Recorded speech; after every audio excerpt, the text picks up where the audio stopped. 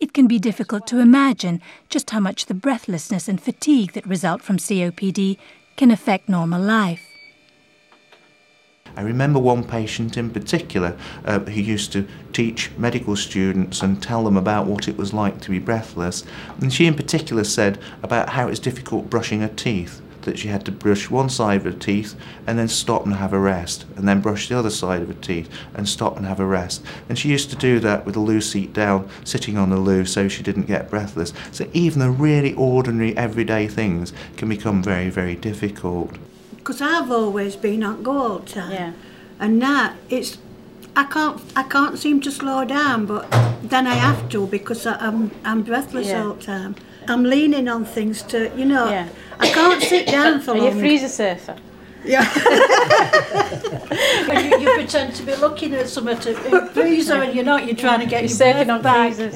Anywhere you can go, You're a you're trolley leaning. queen. Oh, Yeah. yeah. I never go without a trolley, even if I only want 2 things. I always You have to Yeah. get a trolley to lean Yeah. on. Yeah. I can't knit. No, I used to knit a lot. I used to do And gardening. embroidery, and I can't do that. Yeah. Can't do that. Well, things that I used to do, like decorating and... Oh, you used to love decorating. I love didn't you? decorating, but it's impossible now. But I used to do it for everybody round about, go out hanging wallpaper and things, but I just can't do it now. Yeah. And I'd love to be able to do it again. You can't go socialising really because, like going into a concert room or something like that, if you cough or you look as though you're out of breath, they think, well, she ain't done now. Yeah. Sit down or something like Yeah. that. Always Yeah. finding Or a going- seat near a door. Yeah. Yeah, you do, don't you? And if you, I used to go to theatres a lot, but I never visit theatres now because if I start coughing, it's going to disturb Yeah. everybody else. And that's not because it's smoky, is it? Because No, it's it's dry? No, because no. it's dry. You see, it gets overheated, and you start coughing, and then I'd get thrown out one time. Well, no, but they won't throw it. But that's one of the things I miss, Yeah. going to theatres and that. But and I used to go dancing a lot, but that's art in it. So. Yeah. Patients also get exacerbations where they get a period where the breathlessness gets even worse than usual and they need extra treatment. And if you're already struggling to manage at home, then that's going to mean in the end coming into hospital. And how do you feel, Jim, when you start with an exacerbation?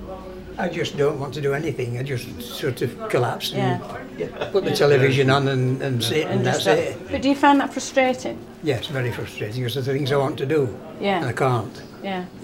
I've set my stall to do certain things and all of a sudden I can't. And it's upsetting. Yeah. When I'm starting on one, I just said to Jean, I'm off. Yeah. I've got to go and lay down. Yeah. And that's it. Yeah.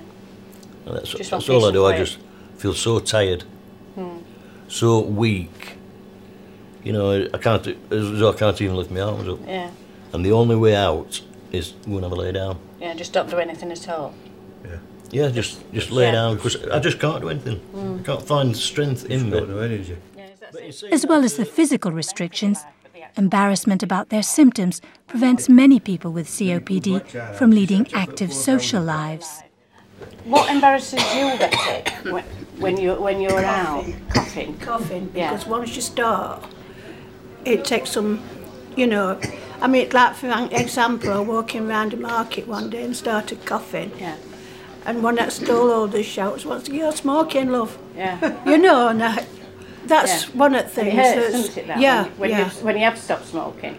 Yeah, It because hurts. it's, and I think, well, it's just one of them things that, he didn't mean No. but it did. My difficulty is coughing. Coughing. I feel embarrassed when I go anywhere. Yeah.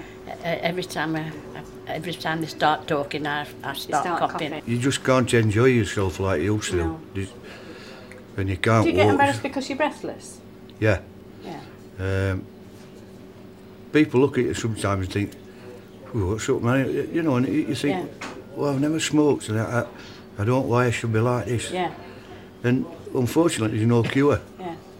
They can help you, but it can't cure you. No. Patients often do get problems with their mental health as well, that they get anxious and depressed, and it's easy to understand because they can't do their normal day-to-day things, and they often become confined to their house and socially isolated. So there often is an element of depression and anxiety about their breathing and what it's going to mean for them in the end.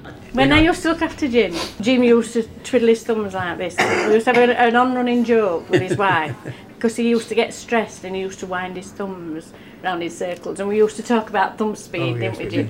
Just to check the level of how he was feeling that day, because if his thumbs were going full tilt, we knew what he was like. But I find that while I'm breathless all the time, if anything else in my life other than that upsets me, I get even more breathless. Yeah. I can't stand stress and strain and aggravation. You know, that brings it on worse. Any stress brings on an exacerbation. And I have been a bit stressed over the last few months. Yeah.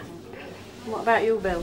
You've been a bit down, haven't you, with your disease? I've been down, yeah, because I mean I were always active and I've never had a builder in my house. I've done absolutely everything myself, and it's coming to terms with. I know you like your pond in your garden, and you've been a bit restricted with that, haven't you? Yeah, I mean, it's even hard work trying to get a bit of blanket weed out and stuff, and not only that, I don't like people to see me when I'm, when you get one of these breathing things. Really and I mean, my sister called the other night, and I said, Jean's in front, because I were having a bit of a turn, and I more or less kicked her out at room like and said, no, Jean's in front room, get in there. I want to help you. I said, you can't. I said, just, I just like to be on my own. I'm like that. And it's very easy for patients to get very depressed about their condition when they're socially isolated, very anxious. They worry that they're going to get so breathless one day that it's going to really harm them. They're maybe even going to keel over and die. And it's really important to try and enable people to make the best use of the lung power that they've got, and to try and break that cycle of decline, and try and break that cycle of building up more and more anxiety about the disease and getting more and more focused on it.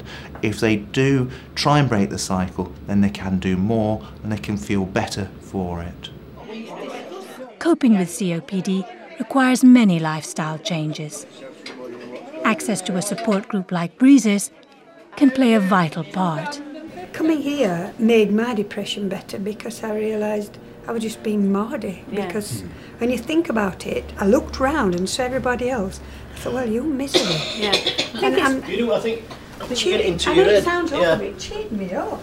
In between times, I've been very glad of specialist nurses and people like you in particular who you can go to for advice if you need it. Yeah. I'm scared to go down the garden. Yeah. In case I had an attack. Yeah. Now, I've learnt with this groups and COPD that you have an attack, it's not going to be death of you.